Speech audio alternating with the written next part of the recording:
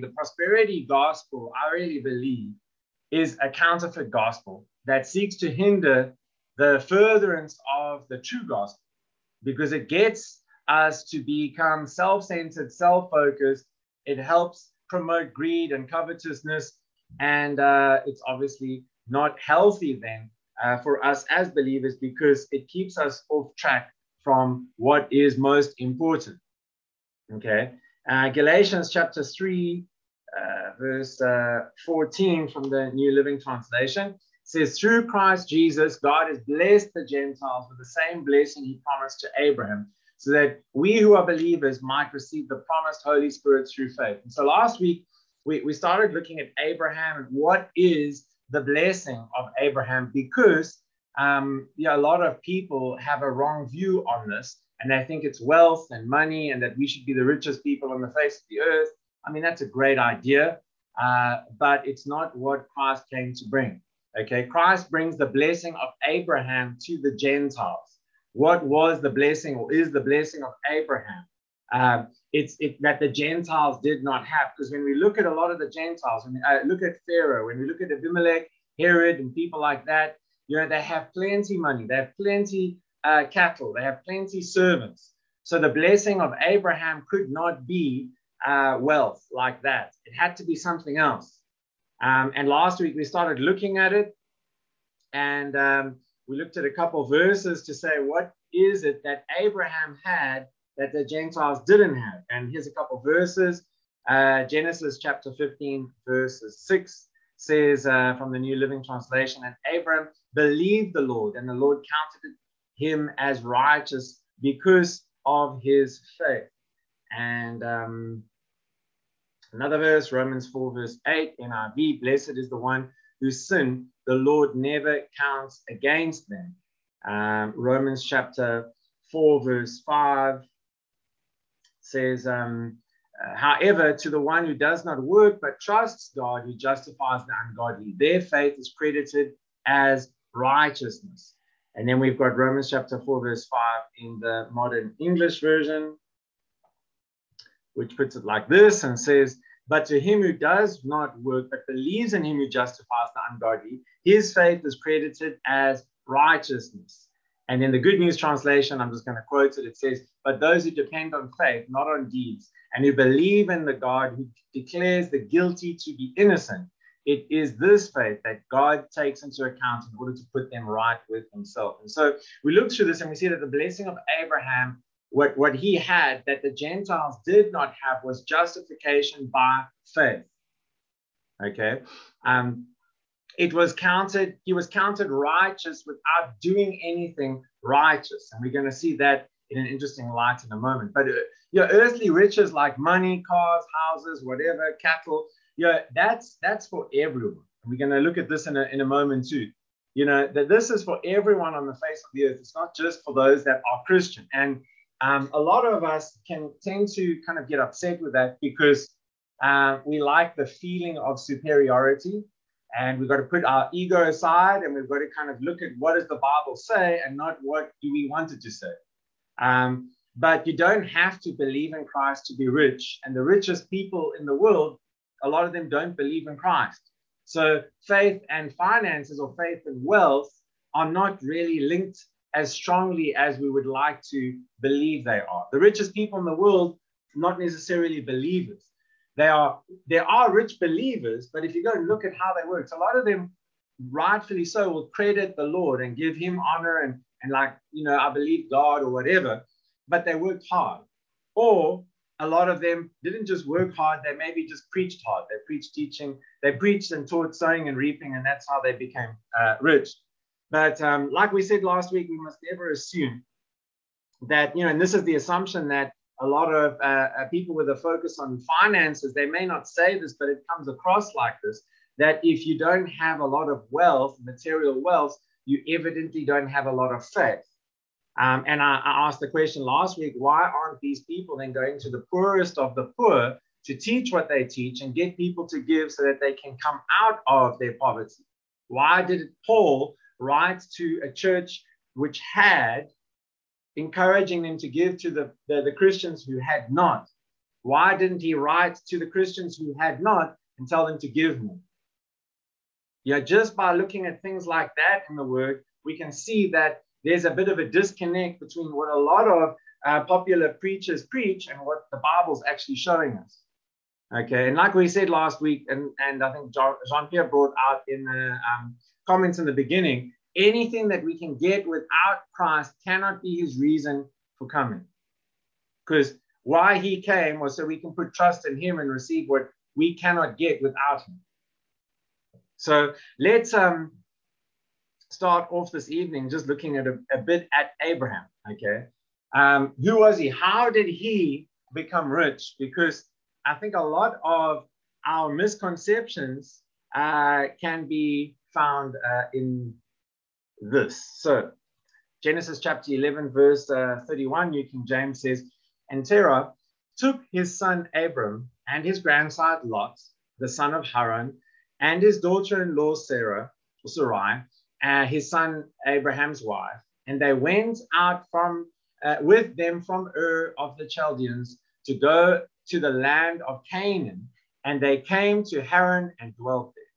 So Abraham was a child of Chaldean. The Chaldeans were idol worshippers.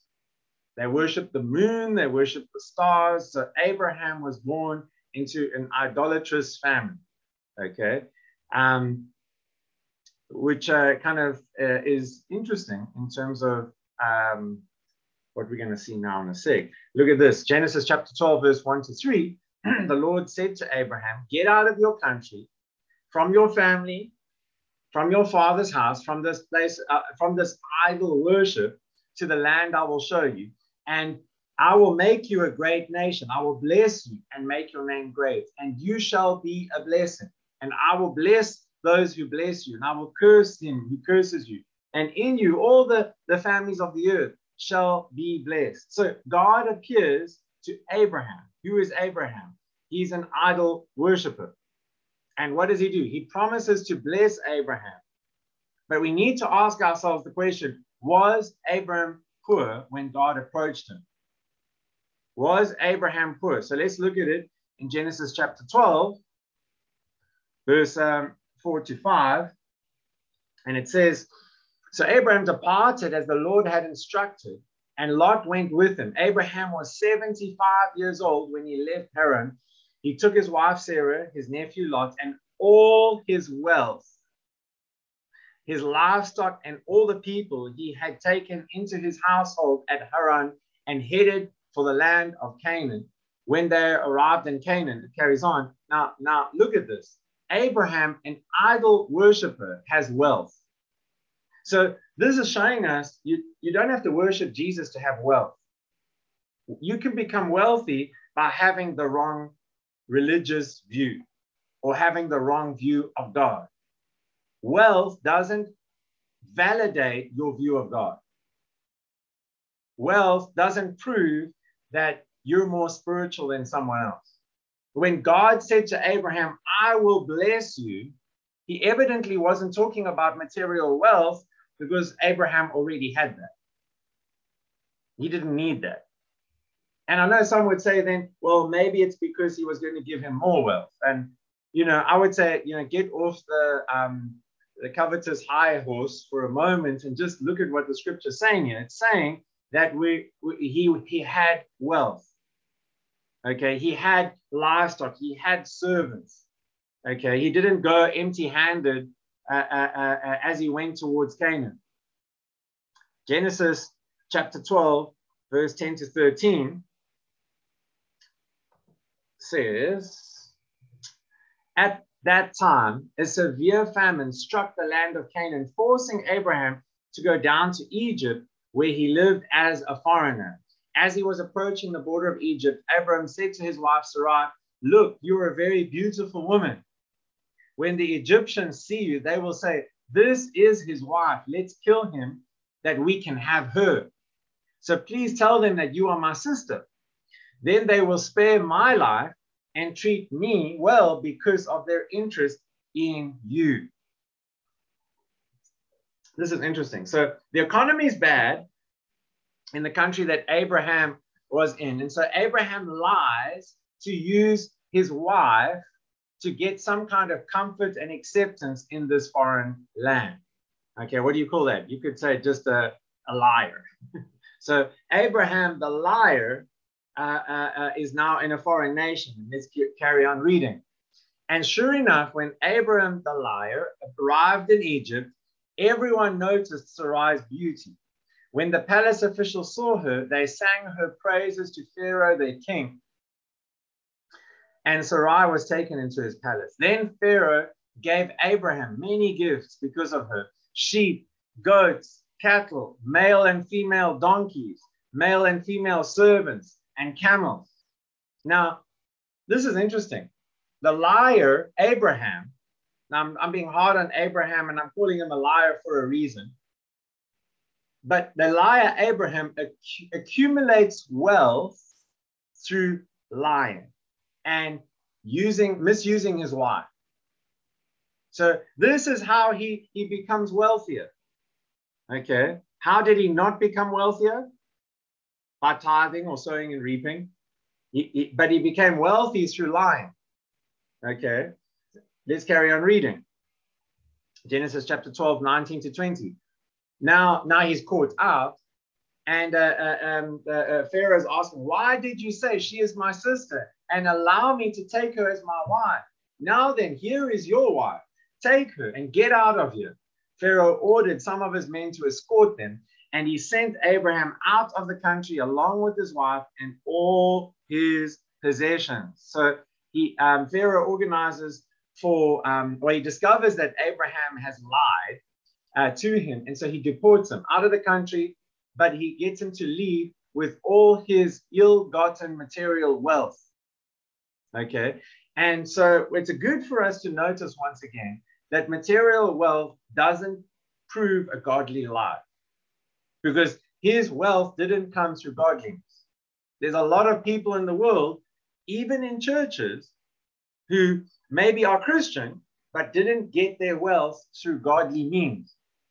There's a lot of ungodly people who maybe got their wealth through more godly means. But the point is godliness doesn't equal or doesn't determine your spirituality or your wealth.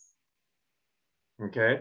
Genesis chapter 13, verse 1 to 2 from the New King James Version says, then Abraham went up from Egypt, he and his wife and all that he had, and Lot with him to the south. Abraham was very rich in livestock, in silver, and in gold. Why? Because of the wealth that he accumulated through ungodly means. That's the wealth that it's talking about. As an unbeliever, Abraham becomes a wealthy man. Today, unbelievers can become very wealthy. You don't need biblical principles to become wealthy. Wealth, the wealth within the earth isn't reserved for Christians. Genesis chapter 20, verse 2 to 3. Abraham introduced his wife. Now, this is a couple chapters down. Introduces his wife, Sarah, by saying, this is my sister. So King Abimelech of Gerar sent for Sarah and had her brought to him at his palace. By that night, God came to Abimelech in a dream and told him, you are a dead man, for that woman you have taken is already married. And so now, after Abraham has been justified by faith, he repeated his same lie that he did in Egypt about his wife. Why? For selfish reasons. And guess what? It still pays off. Genesis chapter 20, verse 14 to 16. Then Abimelech took some of his sheep and goats and cattle, male and female servants, and he presented them to Abraham. Who wants to follow the example of Abraham? Raise your hand. Okay. Abimelech took some of his sheep and goats and cattle and male and female servants, and then he presented them to Abraham. And now it's the scriptures talking about Abraham, not Abram, showing that the justification is by faith has taken place. But now he's doing the same lie and getting the same results, he also returned his wife, Sarah, to him. And then Abimelech said, look over my land and choose any place you would like to live. And then he said to Sarah, look, I'm giving your brother 1,000 pieces of silver in the presence of all these witnesses. This is to compensate you for any wrong that I have done to you. This will settle any claim against me, and your reputation is clear. So Abraham, again, makes a killing and gets richer through lying, through deceit, not through godly means. So let me ask this question. At any stage in the verses that we have read, did Abraham increase in wealth, in financial prosperity, by tithing or sowing and reaping or first fruits or anything like that? Absolutely not. Not at all. So, with that being said, we can't even define prosperity as having enough to give. We can't.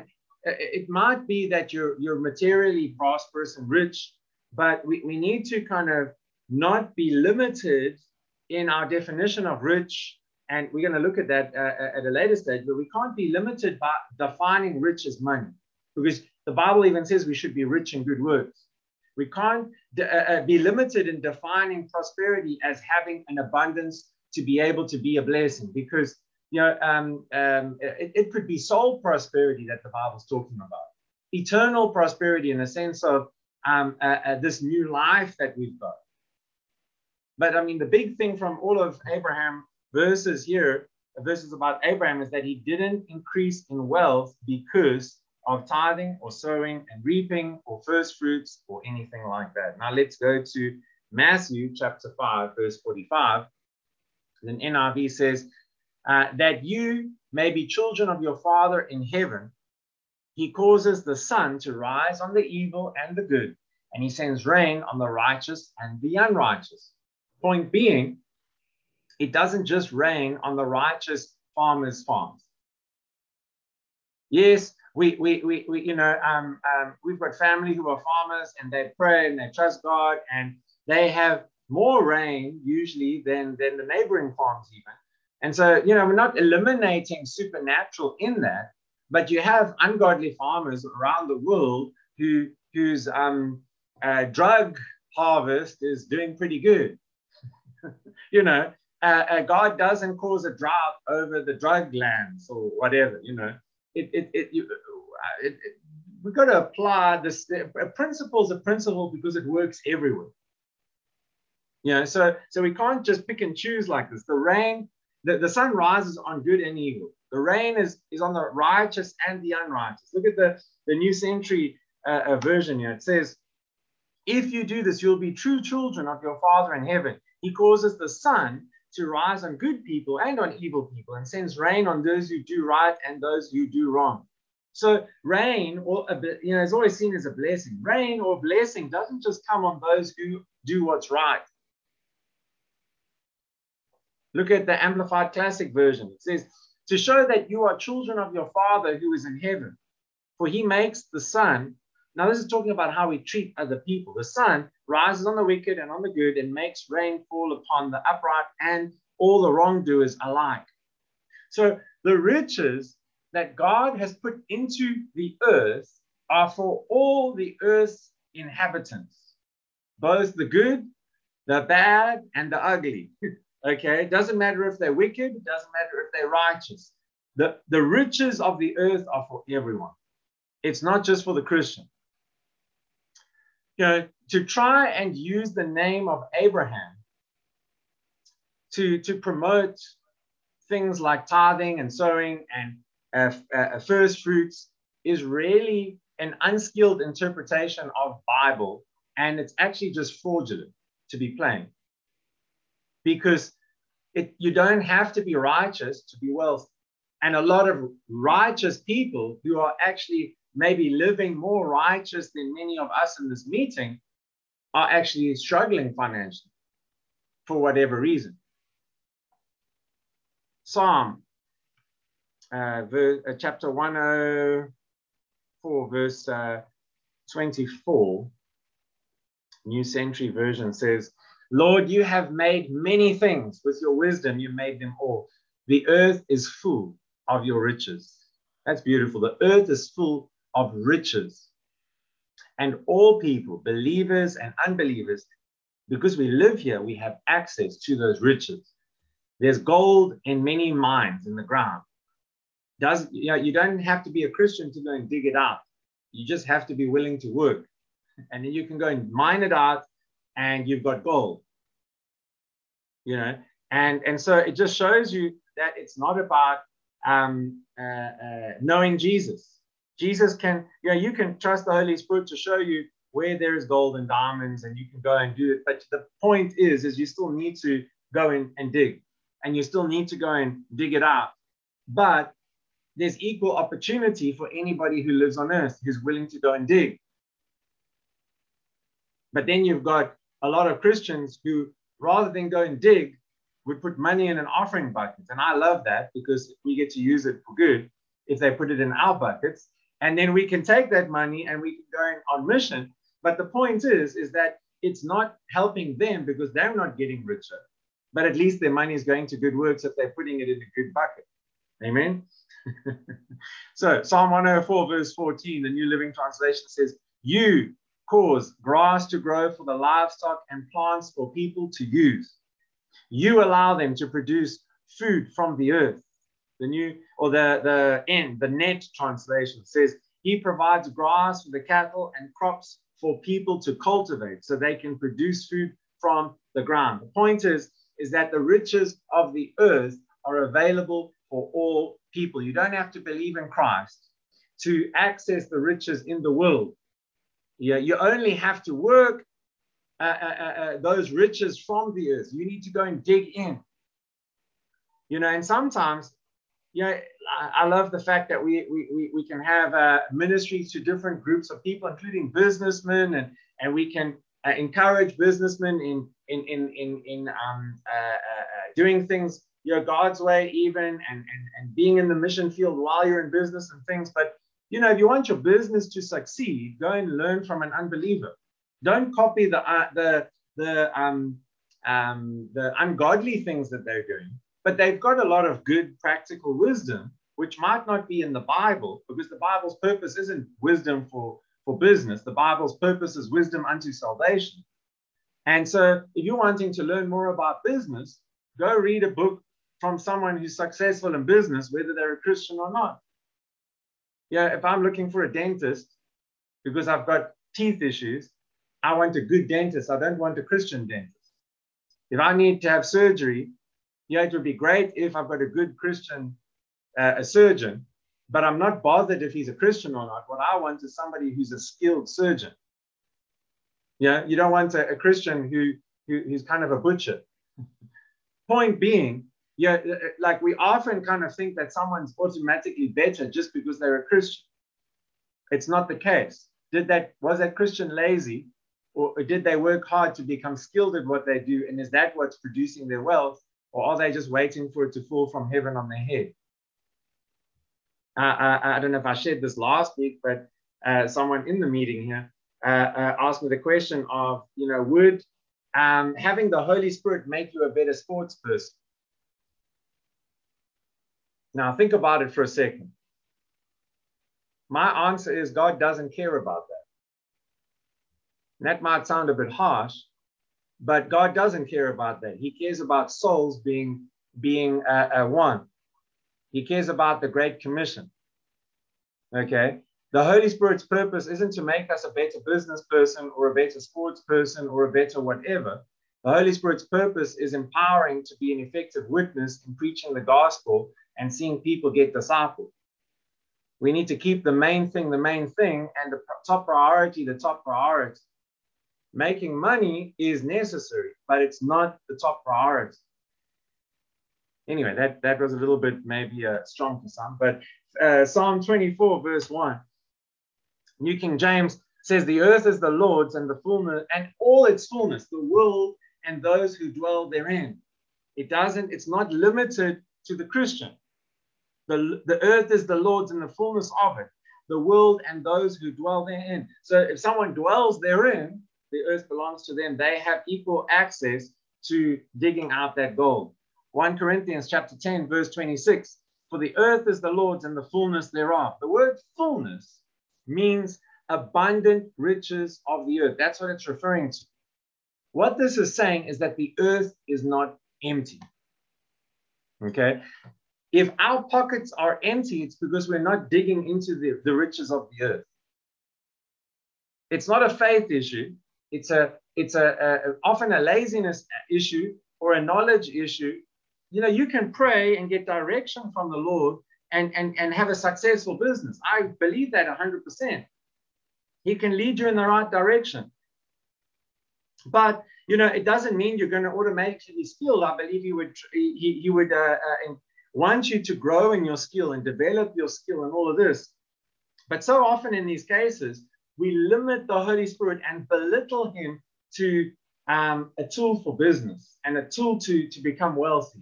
And we'll add on the side note of so that we can be givers for the kingdom. And that's just an excuse. You know, the riches of the earth are for all people. The same way the sun shines on everyone and the rain falls on everyone, it's for everyone. You know, it's almost, it's actually just pride that we as Christians think that we have exclusive rights to the riches of the earth. Yeah, the blessing of Abraham is the wrong view of this is part of the problem. The blessing of Abraham is really what belongs to Christians only. And that is nothing to do with material riches, according to the Bible. The blessing that you know, the blessings, or that blessing of Abraham gives Christians access to things that unbelievers cannot access because they are apart from Christ. A believer can access wealth, an unbeliever can access wealth, but there's a power, the power of the Holy Spirit within the believer that an unbeliever cannot access. That's what this is talking about. We've got an added advantage in all of life, but it's an eternal added advantage, not just one that we can make more money. It's got nothing to do with that. Yes, the Holy Spirit can quicken you to an opportunity or whatever, but we must never limit him to just a tool to be able to get rich. You know, it's important for me to say, you know, we need to preach against greed and against covetousness in order to correct, I believe, the error that has gained a lot of momentum in the church. But it's important that you know that we're not preaching against having money. We're not preaching against being rich. We're not saying that it's wrong to have or desire even material wealth. It's good to be rich. It's a good thing to want material wealth. It's wrong to rob believers of hard-earned money by twisting Bible verses to get them to give more. That's not the gospel. The gospel doesn't discriminate. It's for all people. It's not just for poor people. It's for poor in spirit. Okay? It's not just for sick people. It's for sick in spirit. Earthly riches are also, they don't discriminate. Earthly riches are for all people. The gold that's in the earth is waiting for whoever will dig it out. Jesus also, and he never preached against earthly wealth. He preached against the wrong attitude towards money and the results of the wrong attitude towards money. So we've got to make sure that we have the right attitude towards money. Okay, let's look at Matthew chapter 6.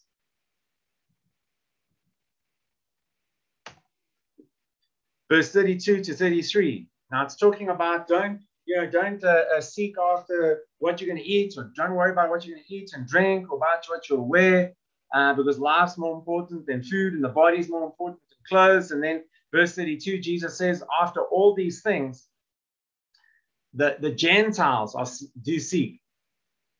For your heavenly Father knows that you have need of all these things. But seek ye first the kingdom of God and his righteousness, and all these things shall be added unto you. Okay, so now this is a powerful verse, and it's encouraging for us in terms of provision. We can trust God. He's our Father. He wants to look after us. We're not alone in this world trying to make it work. We've got a loving Father who wants to lead us and look after us. And so it's not just up to you and your secular books on how to make successful business. I'm not saying that. But what I'm saying is that we've got a Father who's with us, and through relationship, we can choose the right paths in life. But even business-wise, a lot of the business opportunities that you will have, you might fail at, and you might not be able to take advantage of, and you might not succeed as much as you want to. Why? Because sometimes, in order to make it in this world, you're going to have to do backhanded business dealings. You're going to have to do something under the table, off the books. You're going to have to do something illegal. And that obviously goes against our standards, our conscience, our values.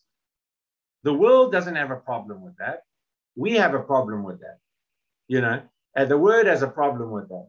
And so that would put us at a disadvantage. You might lose your job if you don't do what your boss expects you to do, even if it's an illegal thing.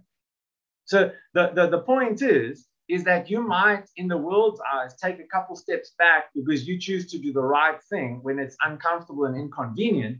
But you've got a Father in heaven who knows what you need and is looking after you. But you seek first the kingdom of God. You prioritize the King and his kingdom, and his righteousness, and all these things shall be added unto you. Provision will come. Now, if you're seeking the kingdom first so that you can get things, then you're really just seeking after things, aren't you? You know, a lot of people are like, I'm seeking first the kingdom of God, and I'm doing that by giving, and I'm doing that by going to church, and God's going to add everything unto me.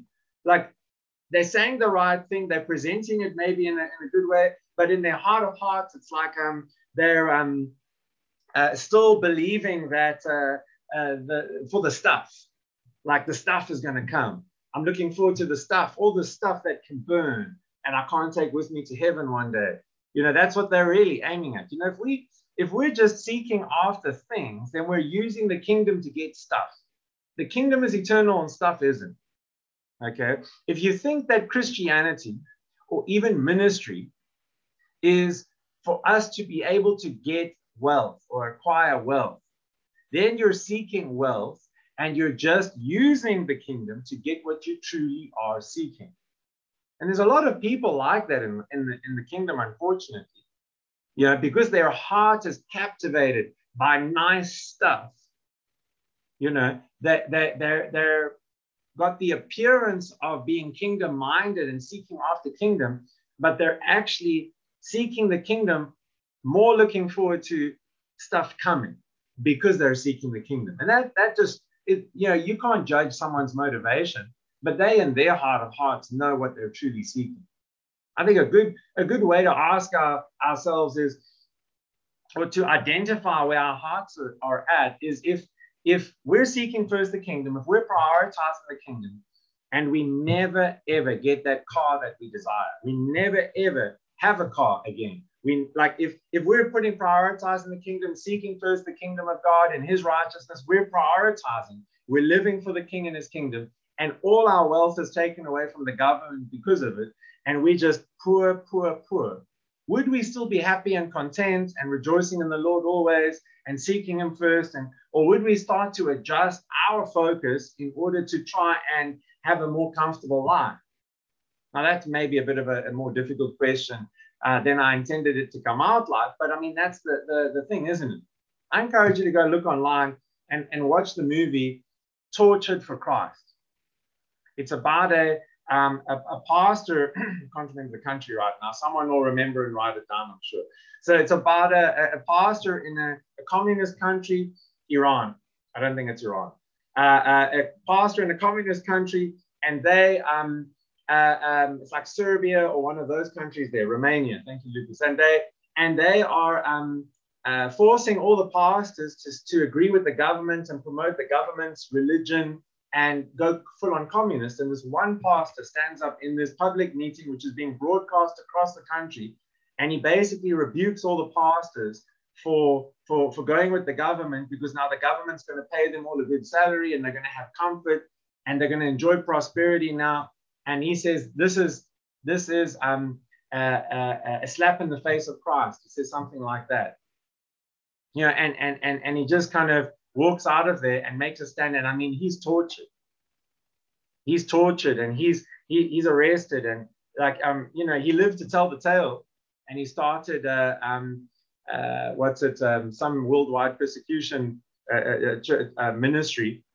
And so great things came out of it. But in that kind of situation, you've got to be willing to be persecuted and have nothing if you're prioritizing the kingdom. Now, that's an extreme example that majority of us in this meeting are never going to have to face that kind of reality.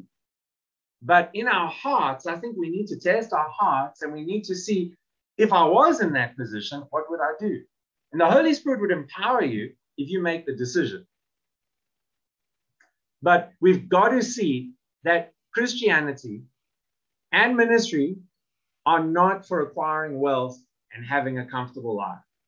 Christianity and ministry are for a purpose, and that purpose is eternal. And if it can burn, it's not eternal. 1 Timothy chapter 6, verse 5 from the Passion Translation says, they add misery to many lives by corrupting their minds and cheating them of the truth. They equate the worship of God with making great sums of money. Doesn't that sound interesting? Look at it in the New Living Translation. These people always cause trouble. Their minds are corrupt, and they have turned their backs on the truth. To them, a show of godliness is just a way to become wealthy. I'm not even going to comment on these verses. New Century Version, I'm just going to read them. It says, and constant quarrels come from those who have evil minds and have lost the truth. They think that serving God is a way to get rich. Look at the Amplified Version of this. It says, and protracted wrangling and wearing discussion and perpetual friction among men who are corrupt in mind and bereft of the truth, who imagine that godliness or righteousness is a source of profit, a money-making business, a means of livelihood. From such withdraw. It's saying that there are people who think that godliness, living for Jesus, is, and they're teaching it, they're making a business of ministry, like withdraw from them. That's quite a strong statement. Give to get, we shouldn't have anything to do with it.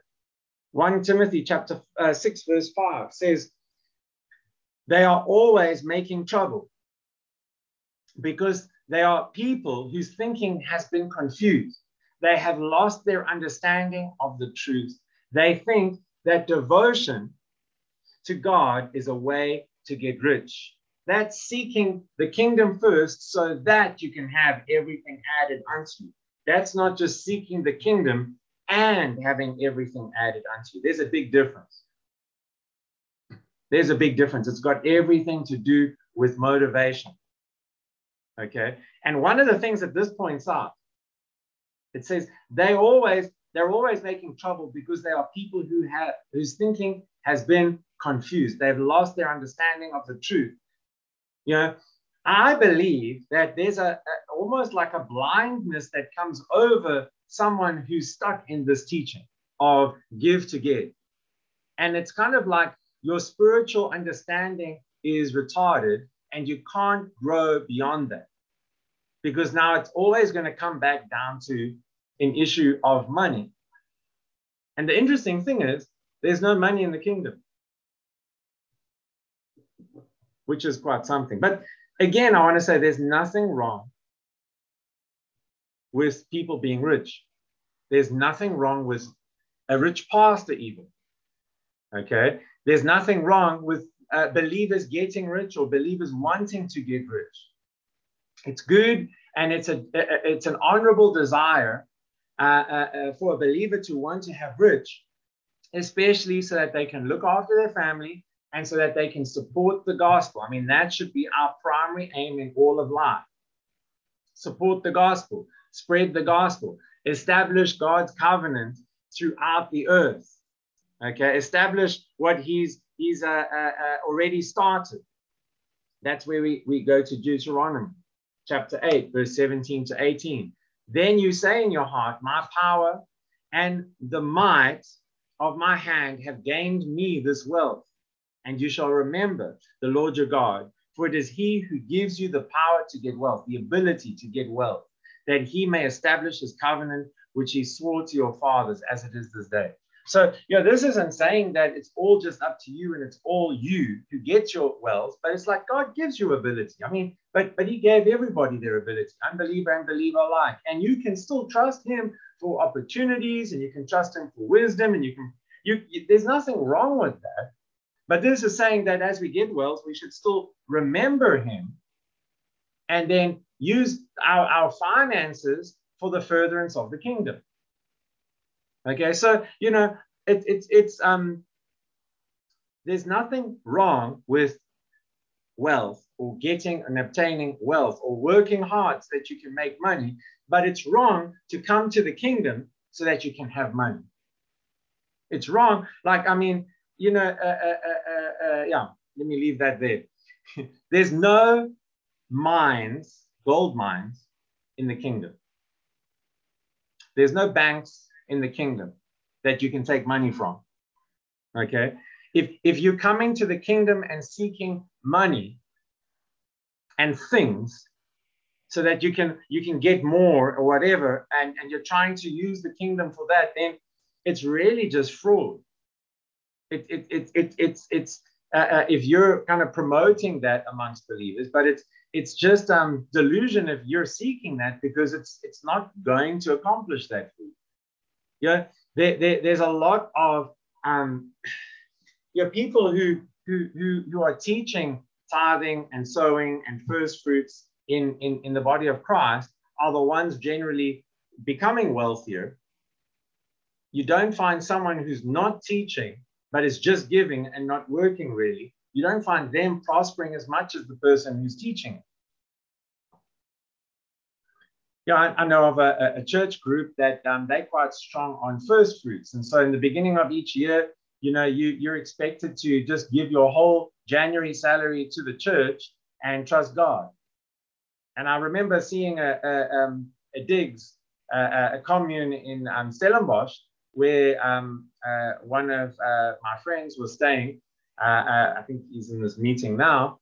And one of his housemates was from this church and gave his whole January salary as first fruits to the church, because that's what's encouraged. And what's interesting is, God provided supernaturally for this guy through the rest of his housemates, which he sponged off for the whole month. Or they have savings so that they can pay their rent or whatever. And it's like, it's an honorable thing. And I appreciate, people giving big and giving sacrificially for the kingdom. But usually people who are pushing and pulling for money like that aren't doing a heck of a lot for the kingdom. They're doing more for themselves. But anyway, if money is first fruits, if first fruits is talking about money, then we've got some problems with a couple of verses like this one. Okay, so let me put this verse that would be problematic if first fruits is talking about money. 1 Corinthians 15:23. But every man in his own order, Christ the first fruits, after that they that are Christ's at his coming. So this is talking about the resurrection of Christ, and that he was the first fruits, the first to be resurrected. And we're going to have a resurrection. And so it's like, well, now talking about first fruits as money in the New Testament is error. Okay, it's cruel to teach things like these to believers, and all of this does, teaching, sowing and reaping, give to get, the casino gospel as we labeled it last week. All it does is it damages and destroys the spirit of generosity amongst the believers. Someone is practicing sowing and reaping and is very generous, giving a lot of money to people or the church because it's sowing so that they can reap something. That is not generosity at all. Why? Because it's fueled and motivated by a desire to get something. It's not fueled by a desire of love for somebody so that they can have. It's fueled by a desire that I'm going to give this to you and God's going to give me more. It's not like a, wow, you really have a need and I want to bless you, so let me give to you. I mean, it's obvious if you just look at it like that. It's a much more honorable desire and motivation if we're like, wow, we see our brother or sister in Christ in need, and we're like, wow, let me bless them. Let me sow into their life, not so that I can reap from their life, but let me give something to them. Let me be generous towards them. Not expecting anything in return, but just because of love. For God so loved the world that he gave his one and only Son, so that whosoever believes shouldn't perish, but have everlasting life. It doesn't say that God was expecting a harvest in return. And he got a harvest. It was a harvest of sons. But the point that I'm making is that that verse doesn't say that he gave to get. Okay, he gave, Ephesians chapter 5, the Message translation brings it across that he gave not to get anything from us, but to give everything of himself to us. This message of give to get and prosperity message destroys true generosity. And we should be the most generous people on the face of the earth, not because we want to get something, but because we love. This message also produces mean people because they become greedy and self-centered. They become, a casino-orientated people who are putting something in and expecting, hoping they'll win the jackpot. They want to return. Let me finish off with this. Ephesians chapter 4, verse 28. From the Modern English Version, it says, let him who steals steal no more. Instead, let him labor, working with his hands, things which are good, that he may have something to share with him who is in need. I like that. We work in order to create wealth because we know we're blessed, okay? Then, from our work, we're able to earn a living and then meet our needs and be a blessing and meet the needs of others. So we don't tell the needy to tithe. We don't tell the needy to sow in order to meet their needs. If you have a need, sow a seed. We don't tell them that. The Bible is clear on this. Work so that you can have, so that you can give. Work so that you can have, so that you can give. And granted, I've got, including myself and other leaders in this meeting and ministers, and I've got friends around the world who are missionaries and ministers. It's not wrong to not have a secular job. Paul was a tent maker, but he wasn't a permanent tent maker. We're going to look at that next time because we don't have time for that today. But Paul wasn't a tent maker all the time. He was a tent maker sometimes, and then sometimes he was supported by partners or friends at different churches that he had ministered at. And so it's important that we're supporting people who are going for it full time with their time in ministering to people. And we're putting, we're supporting the needs of the gospel to get to the ends of the earth. But it's not from the motivation of they're manipulating me out of my money to try and get me to give so that I can get something back from God. And we should not be saying, well, I need a car. Let me give you some money towards your car, because then if I'm sowing towards a car, I can reap a car. That's not biblical, to put it simply. Any thoughts, something that jumps out for you? Write it down. If you've got a question, you're welcome to send it to me as well. And let's just in the last 5 minutes, just give some time for this.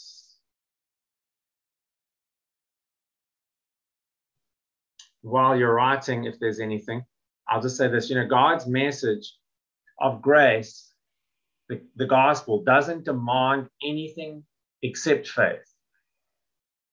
It doesn't demand anything, just faith. And a lot of the message of prosperity is just, it's demanding your money. It's not demanding just faith. Now, faith by works is dead, I understand that and all that, but we got to look at it as take a step back and look at this for what it is.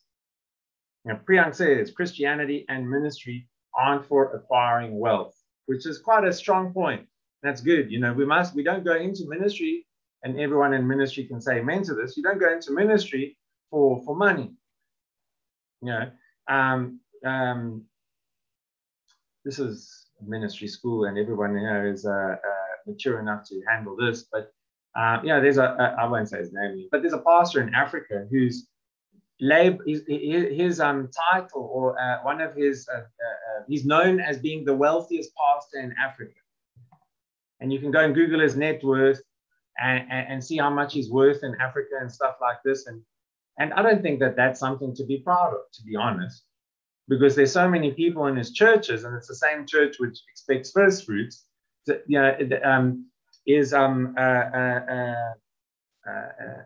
starving to death in his churches while he's got a golden throne somewhere. Etienne says generosity doesn't look at what it can get. That's good.